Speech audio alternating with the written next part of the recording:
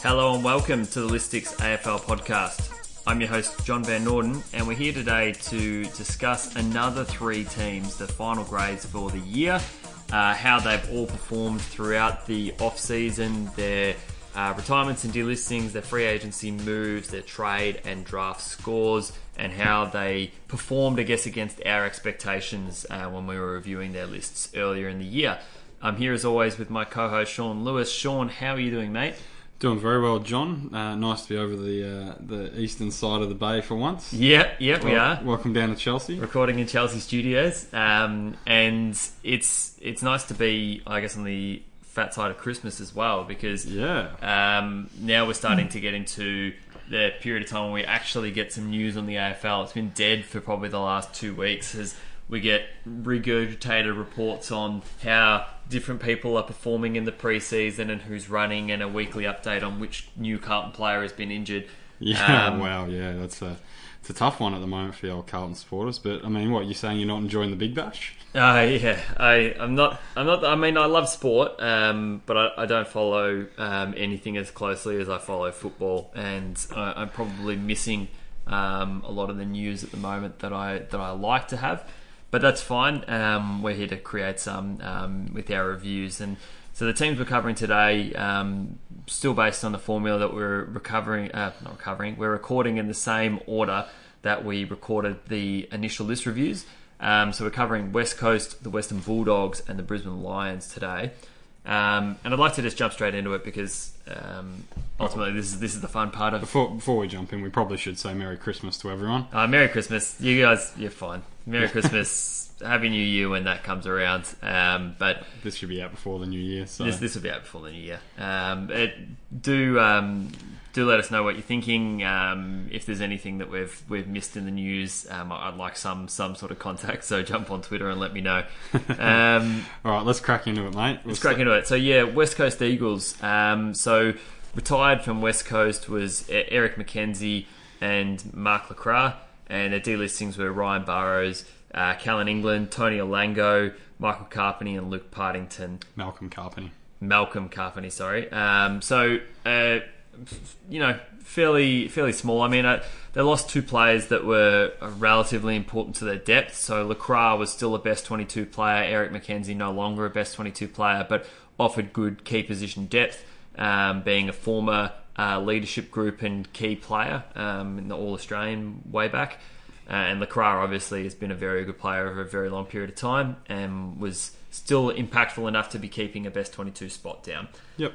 So I mean, ultimately they made some good delistings, but the retirements are sort of unfortunate. We give them about a 0.6 or a 60%, 6 out of 10, whatever you want to call it for that move. Yeah, I think it's really good. They, I think when we looked back at our analysis of them, there was a bit of dead wood in there.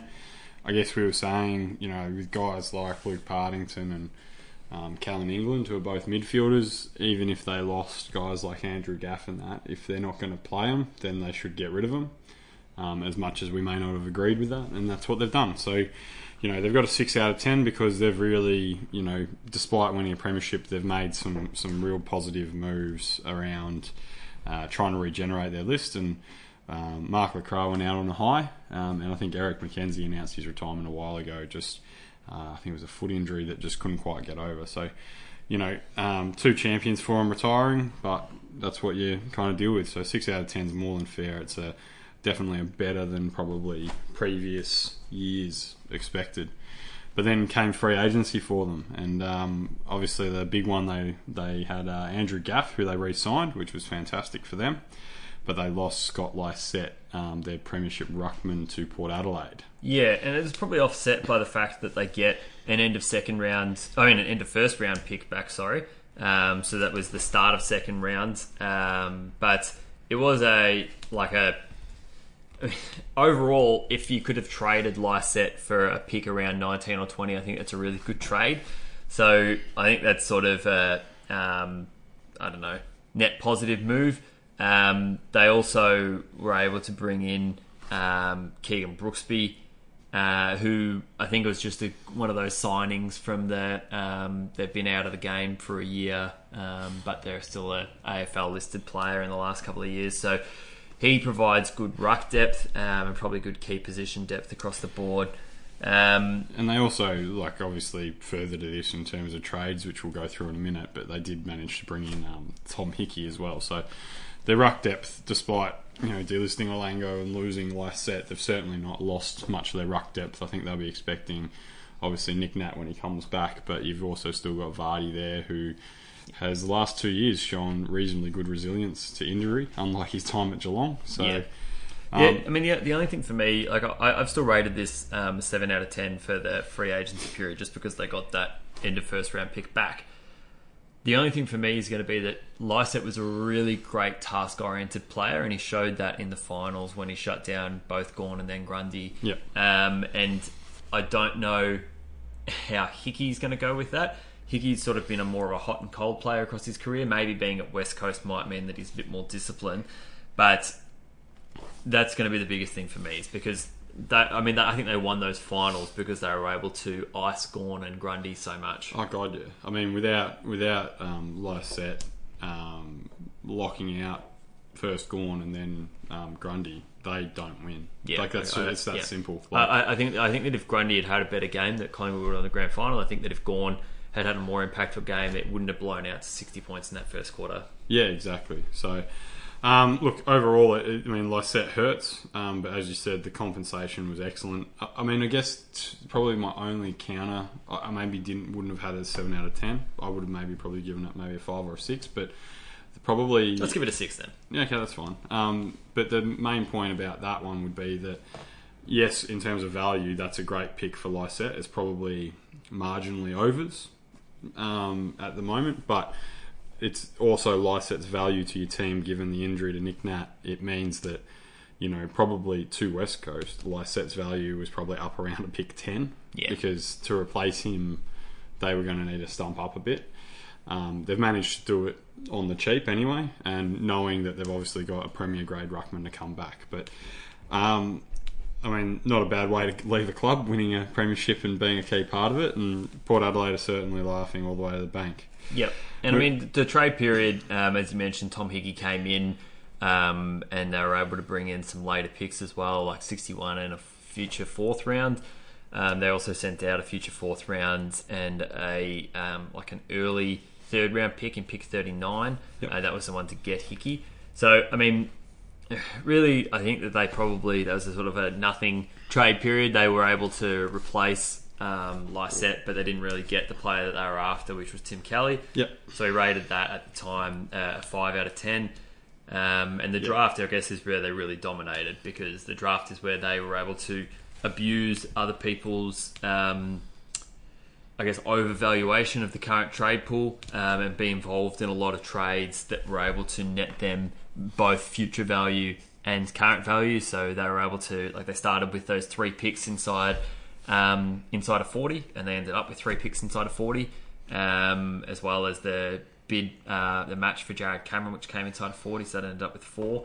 They were also able to get a future 2nd round pick for a future 3rd round pick or a future 4th round pick. So I think they were probably one of our best performed teams in the draft. They got an A- average score from us. They definitely were the best performed, really. We talked, them and Adelaide were the two that took advantage of other teams' keenness to get back in, and their willingness to, I guess, hold off and also pick the best available when it got to them. O'Neill at 28, I think Melbourne had their eyes on him. Luke Foley at 31 is a great pick. Bailey Williams at 35 is an absolute steal. Yeah, that was a gem. And then Jared Cameron, who was in their academy at 39, that's a very good pick for them right there. So they've done really well between 28 and 39. They've got 4 picks, and they've done really well with all those picks. On top of that, they've gone and made those trades that we were talking about, where they've been able to maximise the draft hand they have for the future. So as a team that's just won a premiership and a team that's old and is still old next year as well, despite the people going out, their they've managed to get 4 young players above pick 40 in the draft, and they've also managed to stockpile picks for next year for the future. Yep. So it's all credit to their list management team to be able to use what they've got to not only generate now but generate for the future. And then they've also got kids like Oscar Allen and Jared Brander and stuff still there. Venables came out this year and started to show why he was so highly rated as a pick 13. You know, they've got some, and like for Lacroix going, that's probably the win there, is that Venables then slips into that role, probably plays more midfield than Lacroix ever did. So, you know, I think West Coast list-wise in a great position, and that's why we rated their draft score so high, because they really did maximise every part of it for them for now and the future. Yeah, I think that their list position and their investment in key positions and rucks is sort of where I sort of think that Geelong, maybe Sydney and Hawthorn, who are all of these more experienced teams that have been around the top for a long while, similar to West Coast, should be doing. And I think that if you could have said that Hawthorn in the last 2 years had picked up Oscar Allen and Jared Brander, I would have thought that their position right now would be fantastic. But instead that they've ended up losing a player that's a semi-key position player in order to go for the now. So I think West Coast have done really well to continue to align for the future. I mean, we said this in their podcast when we were reviewing their list. They have the right to do this because they've won. And you can only do that if you're the winning team. Now, also, we're looking back at their review as a draft. Our review of them as a whole. We said that they needed some young quality midfielders. They needed to re-sign either Gaff or Lysette. They couldn't lose both of them. And they needed to shore up their ruck stocks after the loss of Nick Naitanui. And I think that they did 2 of those things. Obviously, they were able to re-sign Gaff, and they were able to shore up their ruck stocks, bringing in both Brigsby and Hickey, and losing Lysette. And drafting Williams as well. And drafting Williams. I mean, they did a really, really, really well there to just go, okay, then we've got that area of the ground covered.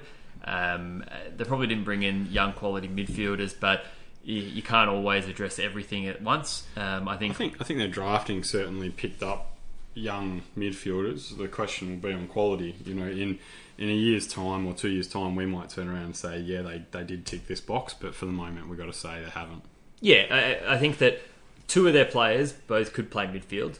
In O'Neill, Foley's definitely a midfielder. Potentially, if they went 4 midfielders with every single one of their picks, like what the Tigers did, then they would have definitely been trying to address this area of the ground. But I would like to see them invest further in that area of the ground. I still think that's their biggest weakness is their absolutely. midfield depth.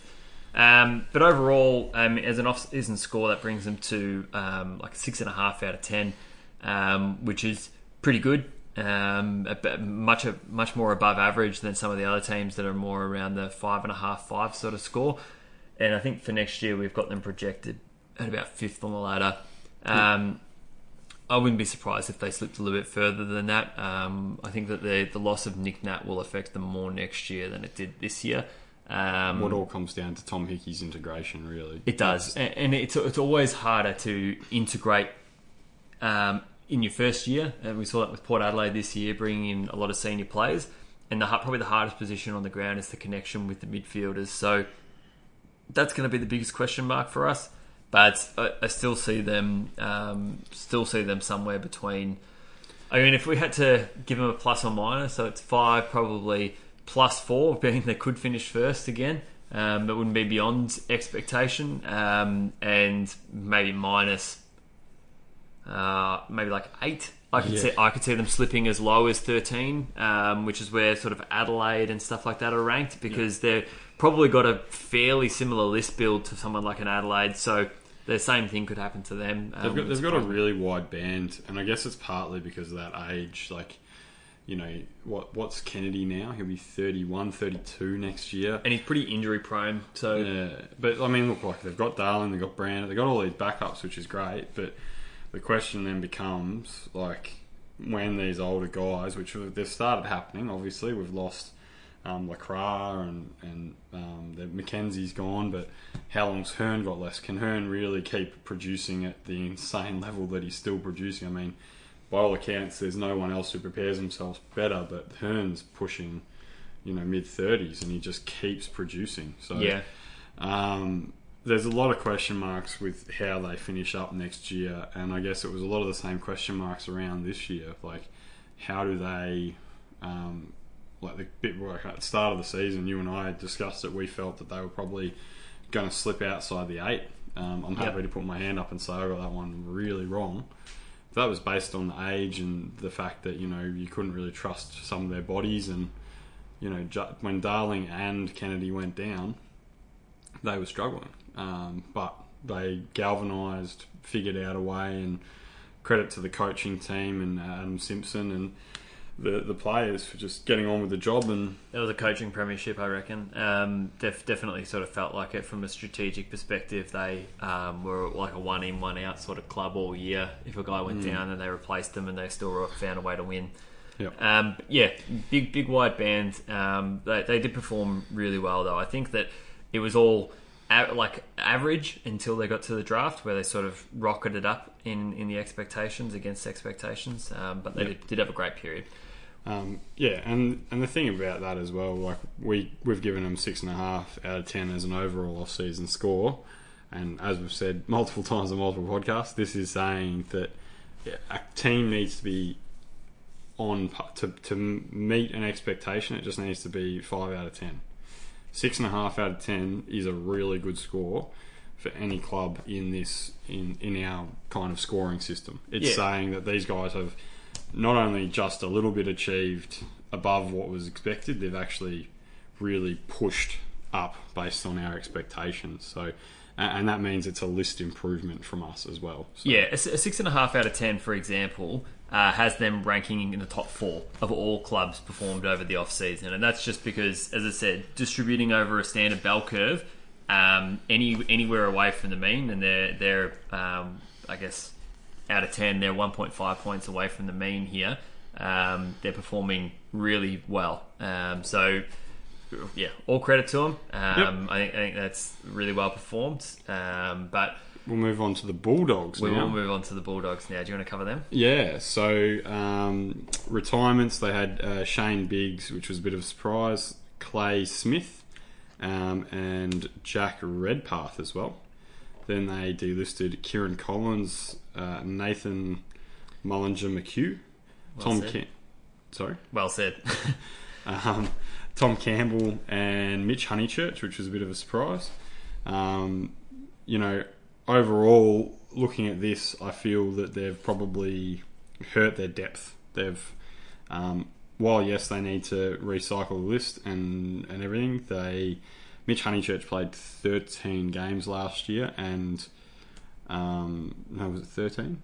He played a few games last year, so that, and whilst I know he's a bit maligned, he still was an AFL level player. Losing Smith, Redpath, and Biggs is, obviously they're retirements rather than I guess delistings, but that really hurts this overall period for them. And Kieran Collins, that just hurts for a team that lost Marcus Adams. Delisting Kieran Collins to me is a tough thing, because he's a key defender.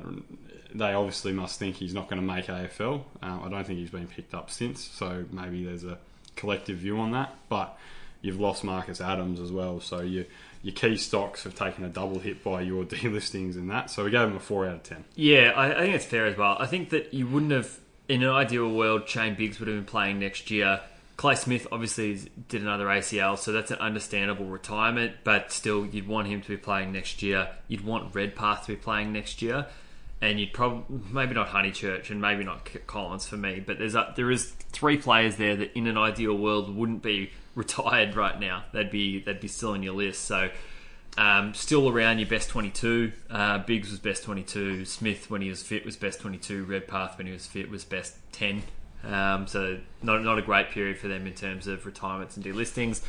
The free agency, I guess, was only really offset by the fact that they got a second round pick back. So obviously they lost Dalhouse, but losing Dalhouse after his performance for the last 12 months, maybe 24 months, and getting a second round pick back for him was probably just above fair value. which seems to be the way that free agency compensation works. It always overcompensates you. I mean, it might compensate you based on what the player is actually worth, but whether you can actually get that out in a trade, that's almost very unlikely. Most players go for less than what they were worth. It rewards you at the level you're at. It doesn't reward you at the level the other team that's getting him is at. So yeah, if Western Bulldogs were a top 4 team and they got a pick 34 or 35 back, that's not good enough for Dalhouse. But a pick 24 or 25 back is great. Yeah, but it's like the Buddy versus Chip Frawley. Hawthorn got a pick 19, which Buddy was clearly worth like a pick 2 or a pick 1 even. But the point is that he's left a successful team. Yeah. So therefore, their need for a higher compensation is lower. Now, I don't agree with compensation picks, and we've been over this many times, so I won't bore everyone. But Melbourne at the time when they lost Chip Frawley was a bottom 2 side, a bottom 3 side. So getting pick 3 for a player who was considered their best defender seems only fair considering what the impact on their list is. Yeah. And that's the way the compensation system's worked out. Is it's not people try and look at it as the player, but it's actually not. It's where does that player fit in? So if a player is being offered a large contract at another team, but you're a high-performing team, then your compensation is going to be less than if that player's from a bottom 4 team, because that player's impact on your club is higher the lower down the ladder you are. Yep. So, yeah, I agree. And I think we both sort of feel the same about that with free agency. The reason that the system doesn't work is because there's compensation. So instead of a club from the bottom 4 like Gold Coast, they could get compensation, really early compensation for Tom Lynch. If there was no compensation available, you bet they would have matched. Oh yeah, 100% they would have matched, and they would have either held Tom Lynch to the contract and said, "Sorry, mate, you have to stay for another 2 years, or you're gonna or you sit out a year, or you sit out a year. Otherwise, we're going to have to negotiate a very high value trade for you," which is the purpose of restricted free agency. Because if he wants to be traded, then the team that's recruiting him, Richmond, who's a top team, gets punished, as in they don't get rewarded. It's not punished. They have to give up fair value. They have to give up value, but I mean, they don't get a free player, like a free, really good player. Well, they have to pay for him. The flip side, yeah, as well. Like the other one I like is that I'd like to see this come in. I think we've spoken about this with the MLB. So if you're a free agent coming out of a bottom 10 side to a top 8 side, I'd like to see that top 8 side has to forego their first selection. Yeah. And maybe that's where the balance comes back, because they forego that selection, which then goes to the other team. Yeah. But if it's a bottom 10 to bottom 10, I don't see any issues with forcing the trade. I agree. I think that the best way for that to set up is that, say we'll use this, we'll use that. If you're going from a bottom 10 team to a top 8 team, and say it's, we'll go back to that Frawley thing. Say Frawley leaves, what you should get is their first round pick and a compensation pick immediately after their first round pick. So you get picks if you're Hawthorn at this stage and he was going to a Premier, you get 18 and 19. There's 2 picks. They're not going to be as high as 3, so no one can be complaining. You can't complain for giving up pick 18 for Chip Frawley, and you're not going to complain if Melbourne get pick 19 as a compensation as well, to compensate them for losing a best player. Yeah. Anyway, way off topic, but worth covering. So 6 out of 10 was their score for that, and I mean in the draft we reviewed them. No, trade. In the trade, we reviewed them pretty kindly at the time, but I guess upon reflection of the entire period, originally we were sort of reviewing everything under the microscope, saying that each trade individually was a success. Looking back and looking across the period that they lost, Adams, Roughhead, 64 on a 4th round for Duray, Lloyd, 32 and 75 and a future 3rd. It wasn't probably as good, and we've decided to rate it as a 6 out of 10 rather than as a sort of 7.5 out of 10. Yeah.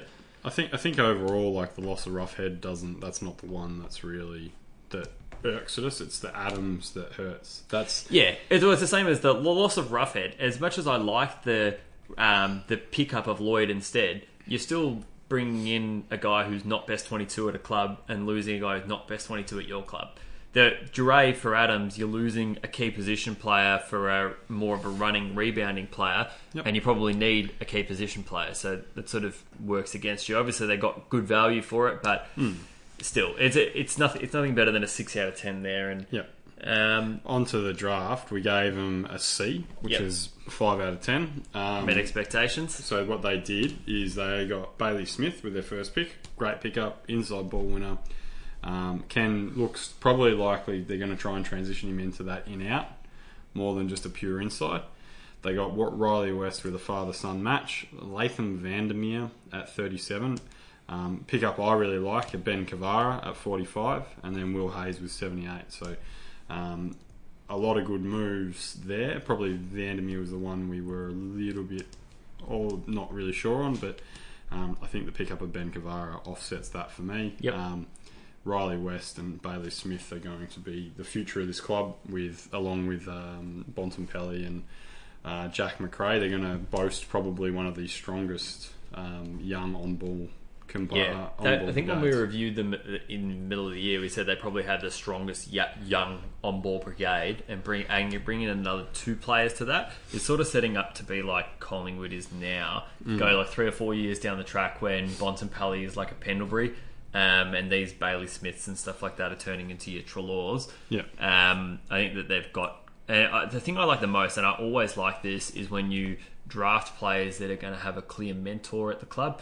And obviously somebody like a Riley West should have a playing mentor from a guy like Tom Liberatore, who's going to model himself off. He's also a father-son, potentially not the off-field stuff, but still focus on the style of play. And the same with Bailey Smith, is that you're going to want him to play like Jack McRae. Yeah, absolutely. Be able to go inside and out, good kick, a good acceleration away from the contest. So I think that they have done really, really well there. But again, it was only met expectations because they just picked the best player available with those selections. There were no genuine shocks amongst them. Like we said, probably Vandermeer was the only one that we went, maybe a little bit high. But at the end of the day, if that's what they rate, that's what they rate.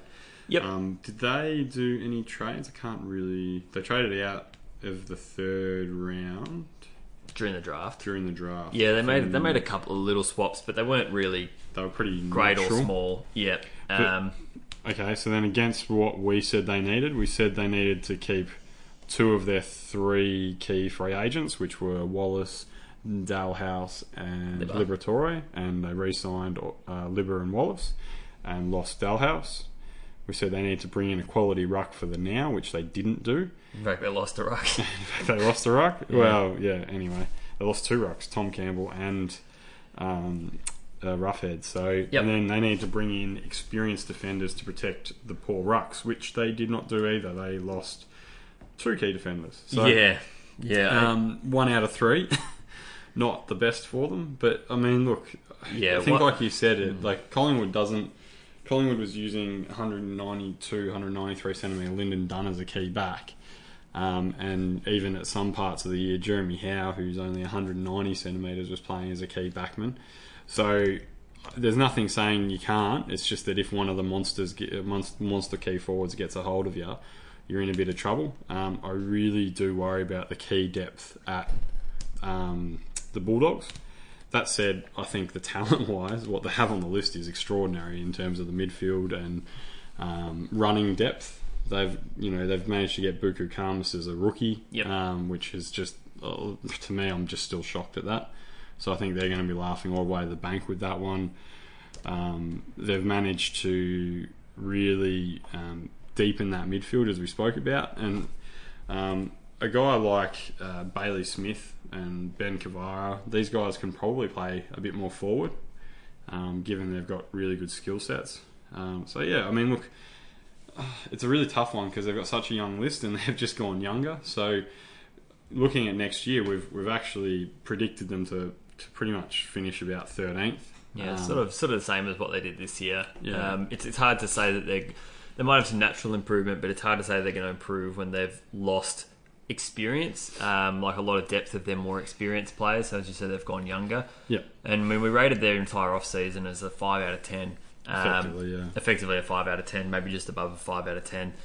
which has met expectations. It's about where they should be. I mean, the only thing that probably if they wanted to perform right now, would have expected them to go the other way, as in keep experience, bring in some more experience via the trade. But instead they've gone younger. So that suggests to me that they're plotting a more traditional build up the ladder, and hoping that in 2 to 3 years' times that they're going to be right up there. I think what I really would have loved to have seen them do, and it would have only cost them, like they could have even used one of those third round picks that they traded out in the end. I would have loved to have seen them trade like a Fremantle for a Jones maybe, or something, like one of their backup rucks, or even a Meek, you know, someone who's not going to probably get a game, especially with Sandy going around and Sean Darcy looking like the future.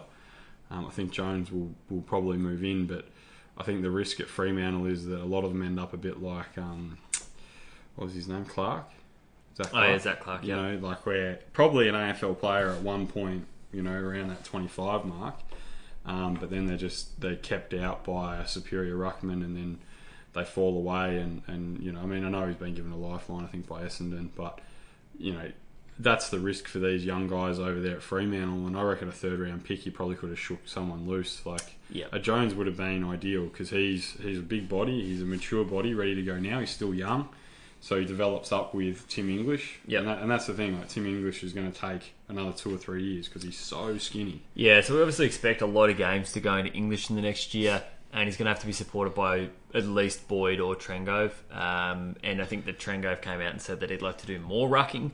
That's a change from his Port Adelaide days where he didn't want to do any. Yeah, I know. I think that some of his best games this year were in that ruck sort of workhorse sort of player, but that said, I still probably think that the straight combination of Boyd and in English is their best option in the ruck. I don't think it's a great option in the ruck for winning right now, which means that I probably think that they could go as low as second bottom next year. I don't reckon no. I reckon based on the injuries Carlton's got, and make no mistake, the Mitch McGovern one is probably more serious. They might say he's only out for 3 weeks, but he'll be on a restricted duty for a while. Back injuries. Yeah. That cracked vertebrae back injury is similar to what Jesse Hogan had happen in a pre-season match when he was 17, and it took him half a season to get back onto the field as a 17-year-old, where he's young and can heal a lot quicker.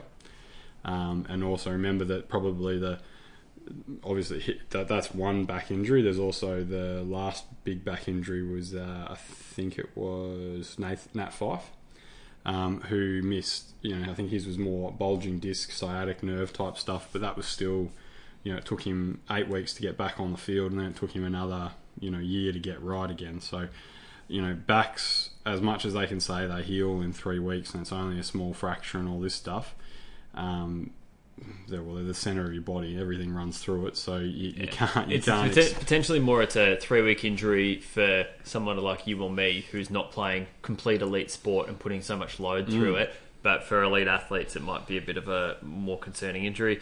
I still could see them slipping down that much just because of the inexperience they're going to be fielding. I think about Brisbane this year. Brisbane was sitting second bottom for most of the year, even though they were better than that. And I think that's probably where the Western Bulldogs could sort of fall into that sort of range. They could also make the 8. I could see them having another crack and sort of sneaking into that 8th spot. Because don't underestimate how important Libba is to that side. Oh yeah, his contested ball winning allows, although Jack McRae dominated as far as Supercoach and disposals goes this year, he's better on the outside, or better as them having an extra inside midfielder and him going on the outside. They'll be better with Wallace playing 22 games this year, hopefully. So. And they'll be better off with, you know, like, but the good thing for them as well is having these guys back, as well as picking up kids like Bailey Smith, means that Bontempelli can really play as effectively a high half forward or a wingman, and then who pinch hits through the midfield a bit more, which I think is just going to bring another dimension to his game. At 194 centimetres, he's, you know, he could quite easily kick, you know, 30, 35 goals for the season and average 22 touches, which would, you know, just be superb. For me, Bont has to turn into Fife quickly. Yes. Otherwise, he's going to end up being exactly as good as he is right now, which is a very good player, without ever becoming a great player, or a truly great player. I know that he might be a superstar as far as the AFL reporters are concerned, but I mean, one of those guys that truly pushes into being a best few midfielder in the competition. He needs to be able to dominate teams, and he's not doing it at the moment. He's only what is he, 22, and we're still talking about his ceiling being in front of him, but very quickly he could be 24, and we don't talk about that ceiling being in front of him anymore. Yeah. He's at that ceiling. Oh, I mean, we talked about that with Wines. Everyone said after Wines' second season, similar with Bontempelli, when they accelerate so quickly. Daniel Rich. Yeah, exactly. That they're going to have this massive ceiling, but some people just reach their ceiling quicker. And Bontempelli has had probably the last 3 seasons have been about all the same. Maybe he's improved in some elements of his game, but others have dropped off. I think that the biggest thing for him is just going to have it be a real step up this year. Well, I think like we've spoken about a lot, when they changed those ruck rules, it really took out a dimension of his game that really made him like a multiple threat, to use a basketball term, a dual threat, a triple threat, whatever you want to call it. Because at a contest, what it meant was he was constantly moving because he was running to take that third, that tap, be the third man up, which put him on the move no matter what. It also meant that if he tapped it down to, say, a Libba, he was also then getting in front of the contest, and he could be the release player for Libba to chip it over to. So probably one thing I've noticed in the last 2 years has been he's a lot more stagnant at the contest. He needs to be up on the balls of his feet and really pushing through the contest. Yeah, and dominating in the air, because that's a part where, like, he used to be able to win in the air because of that ruck contest element, but dominating the air like Fife, like as in a ball goes one-on-one to Fife. Same with Dustin Martin. Dustin Martin does it at ground level. Paddy Cripps as well. Paddy Cripps, Patrick Dangerfield, all of these sort of modern prototype midfielders are all able to dominate in one-on-ones, as in win 80% of them and be a constant goal threat whenever they win a one-on-one. Yeah. He probably needs to add that element to his game. Yeah. All right. So basically, in summary, we're giving him basically a 5 out of 10 for the met expectations this off-season. Yeah. I'm saying probably the range is 16th to 8th. And I've got them probably sitting 17th to 8th, so we're pretty similar. The third, because like 13, I probably see that as a pretty as in that's them reaching. Pegged. No, that's like that. I guess that's if I was a Bulldog supporter next year setting expectations, I'd be setting expectations around that pick 13 or 12. Yep. Don't be sitting there aiming. I know every club at this time of year is going to be saying finals because this is the hope time of the year. But be realistic about your list as well. And this goes for Fremantle, Brisbane, everyone. Yeah. Yes, there's a lot of excitement. Yes, Fremantle's finally got a forward line that can dominate. Brisbane's finally starting to pull all the pieces together. They picked up a great player in Lachie Neale and all this stuff, which we'll talk about in just a minute. But at the end of the day, your list is only marginally older than what it was last year. And in a lot of cases, you actually let go a hell of a lot of experience, which is what the Bulldogs have done here. So so there's just on that as well. I was looking at the AFL.com.au survey results. We've got to stop slamming AFL.com, mate. It's my only news. Trouble here. It's my only news. No, they know where it's from because it's the survey results. They're the only ones that have that access for fan surveys and what their minimum expectations is for their club's performance. Yeah. So minimum expectations, they have 13 or 14 clubs have a minimum expectation of making the top 8. Yep. And I think 7 or 8 clubs have a minimum expectation of making the top 4. So lower your expectations, everybody, because 13 and 14 isn't going to go into 8. So there's going to be at least 5 clubs disappointed about top 4 position and at least 5 clubs disappointed about the top 8 position. The other thing I'll say about that survey is it was interesting that out of all clubs, and this is including the bottom end this year, the lowest averaged expectation position finish of any club was Gold Coast, but they had them finishing 13th. Yeah. So we've got no clubs from 14 to 18. Yeah, minimum expectation. There was no clubs who had a minimum expectation of first. I think the highest was second, if I remember. Yeah. So basically, we've got 18 clubs, according to the survey, finishing between second and 13th. Yeah. So the maths doesn't quite work out, and I know everyone wants to be in hope, and injuries and stuff are going to play a huge part next year, but probably like this is maybe speaking as a lifetime Demons fan who's very well versed in misery. You've got the best part why I got into all this stuff was because I started to like try to look and understand what is that list actually telling us. And I can remember the year that when I think I've told you this story, John, like Dean Turlich came third in our best and fairest. Dean Turlich was, if he had a little bit more skill, he would have been an AFL player for his whole career because he had everything you need. He worked hard. He put his body on the line. He really did a lot of great things as a football player, but his skill set, he was at his ceiling very early. He didn't have a great skill set. He finished third in our best and fairest, and we finished 17th, I think, that year. And I can remember saying to people that when Dean Turlich is finishing third in the VFL side, that's when Melbourne's improved as a side. And that wasn't a knock on him, it's a knock on where our list was. And that's really what you got to do. Sit back, look at your actual list and go, yeah, we've got a lot of excitement. We've got Ben King, or like this is for Gold Coast, yeah, they've got Ben King, we've got Isaac Rankin, we've got Jack Lukosius. Oh my God, everything's looking up, rosy, blah, blah. They're 18 years old. Next year, you're probably going to finish last. Yep. Just accept that for what it is. Yep. Focus on building your culture and becoming a better side, and then go from there. Yep. That's the reality. And whereas for teams like the Magpies and stuff, you've got an older side, so you guys should be expecting to make top four. Top four though, like don't expect to make top two. And I think that this is something that every supporter should reassess, because all of the people that were Richmond supporters said we have to make top two. West Coast supporters have to make top two. Reality is Hawthorn won a lot of flags from fourth. Yep. From finishing fourth over the year, because all you have to do is just make the top four and give yourself that double chance. That's your best hope, and you shouldn't expect anything more than that from your club. Just hope that they do well enough. But we're gonna move on from that. We've been Brisbane Lions. Hit us, John. Let's go. All right. So retired was Kane Hanley. I can't pronounce that. Yeah, Irish name. Retired, but I think he probably would have been delisted anyway. I mean, the delisted players: Rowan Buick, Clay Beams, Tom Bell, Marco Paparone, Jake Barrett, and Liam Dawson. I think this is a pretty good period by them. Yeah. Maybe with the...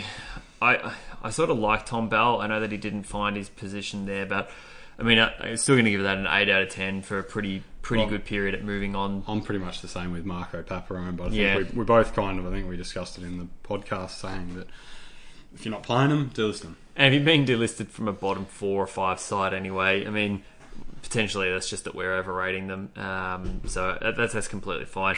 Free agency is where it really clicked for him, because they were able to bring in Jared Lyons for nothing. And I think Jared Lyons really goes a long way to offsetting the fact that they lost Beams. And I know that they brought in Neil, which was the offset for Beams, but Jared Lyons really goes to another level, because he's another slowish inside midfielder, which allows Neil to probably be more of that inside-outside rather than that pure inside. And this is just... I mean, I think we've touched on it, but this is just one that I can't quite understand how... I mean, for Brisbane, it's fantastic. Like they have made the best of the situation. I think Jared's brother Corey's playing for Brisbane as well. So that's get the two brothers together. But how does Gold Coast let a bloke who's just dominated for them in a team that really struggles on the inside ball? Like, I don't know whether the list team or Stewie Dew or the coaching staff rate the inside ball as heavily as the rest of us seem to, or something. But they've let go Barlow, they've let go Lyons. There was Will Brodie was struggling to get game time. They're the best inside ball winners, and this for me is a massive loss for them. But as you said, like, this is for Brisbane getting effectively a delisted rookie is what he got. The windfall for them. Oh, it's massive. So that, I mean, that's what do we give it, 8 out of 10 for that at least? Yeah, and their trade score, we also really rated their trade period, because they were able to bring in Neil, which was obviously massive. I mean, I don't know if anyone during the year would have predicted that Neil would have been leaving, let alone that he would have been going to Brisbane. Sounds like it was on the cards for a while though when they were talking about it. Does. They were able to bring in a lot of picks. So even though they lost pick 5 and 24, they were able to get in 18, 30, 35, which is pretty good. They lost their 2019 first round pick, but they got a 2019 first round pick back and a 2019 second and a 2019 third. So they were able to bring in a lot of picks. I mean, obviously they wouldn't have liked to have lost Beams, but they needed to in a way, because before then, although they would have projected higher, I think it would have been a worse trade period for them, because the fact that they were able to get pick 18 and a 2019 first round pick from Collingwood back really made that Neil trade work, because instead of just losing your high early pick, you were able to get back a pick, or a couple of picks back. So I think that ended up working out really well for them. Yeah. And obviously they lost Sam Mays in that period as well, but Sam Mays wasn't playing. So Yeah, he just fell out of favour really more than anything. And I mean, he was one of the, in that time of the Brisbane 5 who walked, he was the one who did stay loyal. What was he, at pick 8 or something, or maybe 12? yeah, pick 7 maybe. Yeah. He was high. And I guess he just fell out of favour, and that's okay. But they did the right thing, and I think he's gone back home, so that's a good Support. Yeah, so that's probably a good move for him, and they got some value out of that. The Marcus Adams one, I mean, I think they're deep in the back line, but Marcus Adams is probably better than a lot of their defenders. So Yep. I'd probably say Harris Andrews is the most exciting key defender at the moment in the AFL, for a young key defender. And then I think their next best was Darcy Gardner, and Marcus Adams will probably overtake Darcy Gardner straight away, and so that really strengthens their list. So it's a good trade there, and they've got Josh Walker floating as their third, which is, he's had a bit of a reincarnation back there as well. So I think it's, Brisbane's, we rated it very highly. We gave it, what is that, 8.5 out of 10, which is, that was huge actually. I think it was one of our highest scores. Yeah, it was one of our top 3 highest scores for the trade period. Yeah, and that's really reflective of what they did. They really targeted areas that they needed to, and they've brought in, Lachie Neale at Fremantle, might have been second fielder of Fife, but when Fife was injured, Lachie Neale was a top 10 midfielder in the competition. So. And while they've lost a top 10 midfielder in the competition in Beams, they've replaced him with another equivalent, and then improved with Lyons. So Yep. just really, really good trading. And then we hit the draft, mate. What happened? Yeah, so it was a straight C for the draft, and I think that was just because they sort of met expectations all the way across the board. And I mean, they probably went a little bit early on Berry, given based on how he went across the course of the year. They got McFadden a little bit later than we would have expected. Tom Joyce was a good selection. Noah Answorth a good selection, and Eli Smith. I think you like that selection. I probably liked it a little bit less. I love that. So this is probably the only area of the only area of the off-season period where I thought that they could have done a bit better. And I mean, the only way that I thought that they could have potentially done better was that if you compare Eli Smith to some of the trades that West Coast and Adelaide were able to get around this point in the draft, where they were able to get 2 second-round picks for their 1 second-round pick, I would have liked to have seen that from Brisbane. Obviously, they were probably more concerned about where a bid was going to come for Connor, so being able to just make that selection and put it in the bank, bring in another high talent, high athletic player, Vic Country, bring in a lot of Vic Country boys and some academy players was really good. But again, it was just a met expectations period for them. It's probably the only period where they did meet expectations. But I love, that's the thing though. I love the reason why I love the Eli Smith pick is because when you look at the ball winners they've got, he's different. He's unique, and that's the problem where a lot of clubs get stuck. And this is what I feel has happened in Port Adelaide's midfield, is that they've got too many of the same type of player. You've got Ebert, Boak, and Pau Pepper, and these guys who are all incredible ball winners, love first hands, really aggressive. But the problem with all of them is, and this is probably being harsh, but none of them can kick under pressure, and that not having that differential. None of them have unique pace. None of them have there's nothing really different. I could sit there and interchange them all the time, and I wouldn't see a great deal of difference in the output. And this is where you break things back statistically, rather than, I know everyone's going to sit there and say Boak's better than Eva and Power Pepper's going to be better than both or shit like that. That's fine. But when you look at the statistics and you look at what they offer in that group, they offer the same set of statistics and they offer the same set of outputs, just at varying levels. So therefore, to me, they're interchangeable and they're too similar. So when you see that starting midfield of those three, I sat there and said, well, if I was Charlie Dixon or anyone down forward, or even Paddy Ryder playing full forward, I'd be shaking my head a little bit, because the ball's coming in a spiral punt and it's probably going to hit the defender in front of me on the chest. And it's unfortunate that's the case. But with Brisbane, now you look at their midfield, you go, they got Lockie Neal, who's a beautiful mover, inside outside, good disposal under pressure, can really accumulate. Yes, they had Beams before that. They've got their developing McCluggage and Berry, existing Berry, still there. They've got they've brought in Jared Lyons to go on the inside. Now they've got Eli Smith, who's an inside-outside with a lot more pace. So he's he's similar to Lockie Neal, but he's bigger, he's stronger, and he's quicker. Yeah. It's good as well, as you were saying, having varying types of players in the midfield, because it means that when you rotate them out of the midfield, like what Port Adelaide do, Boak, compared to some of the other midfielders that go forward, is really ineffective. Yeah. And most of their midfielders are ineffective in other areas of the ground, whereas when you have those sort of multi-talented players, you can potentially move someone like Taylor Adams when he just moves into the half-back line just for a little while, give him a rest, but he also impacts and still controls the play. Beams, it used to be like that. It used to be able to go forward. Speaking about Brisbane, Jared Berry. Yeah. That's what he can do. He can go midfield, he can go wing, or he can go half-back line. Yeah, and work hard and be effective in any of those sort of positions. So it was a fine draft by them. I mean, against what we expected them to do, or what we thought that they should do, was bring in midfield players of quality, and they definitely ticked that with Neal and Lyons. Definitely with Neal, and I mean the loss of Beams might have been an offset, but as we said, they brought in Lyons as well, which was really good.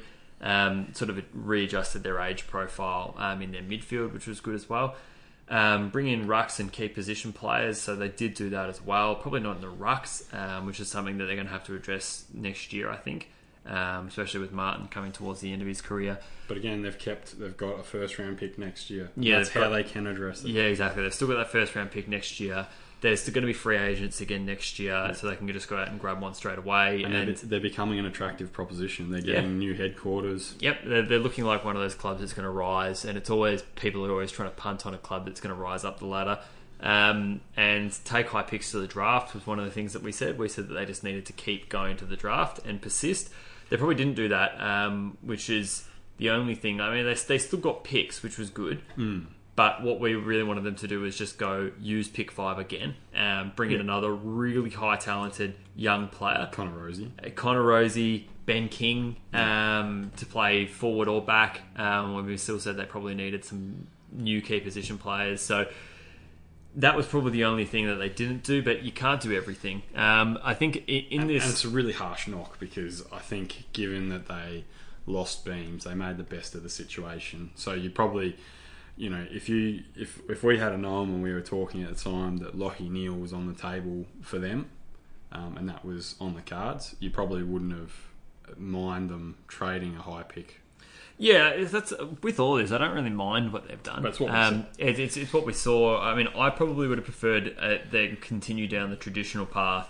I think that they're in a good position, and just take that pick to the draft, bring in a player that you think you can retain and develop, and wait out the process. But that said, they've chosen to probably accelerate their position by bringing in experienced players to top up their the middle of their list. So those players between, say, 23 and 27, high talent, best 22 players. So they've definitely done that. And I mean, we gave them an off-season score of 7 out of 10, just over 7 out of 10, which was a really strong score as well. So that's rank them about second, maybe second or third. So definitely up there. It's I mean, the thing with Brisbane, and this is the word of caution, we've even done the podcast on it, the Brisbane overrating of 09, was it? Yeah, 09 to 013, that Listery episode was a bit earlier. Yeah, so, I mean, I guess that's the only concern. I don't think they've made any moves here that were the same as what they did then. So, I guess, fingers crossed.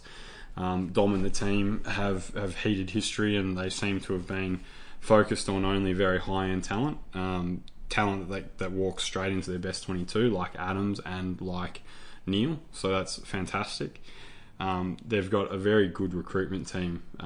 They keep getting hits every year. So I think that's part of the reason why we said take high picks to the draft, because their recruitment team the last few years have just been on song. They've nailed pick after pick after pick. Yep. So you'd kind of just want to keep backing them in. But hey, look, I think 7 out of 10 is really fair for them. They've had a ripping off season. They've set themselves up well without taxing the future too much. So yeah, really, really, really happy with Brisbane this off season. But that said, age, experience, that's really what drives next year's performance, and we see them pushing up the ladder a little bit into 14th. We've got them here, but there's probably a -2 plus.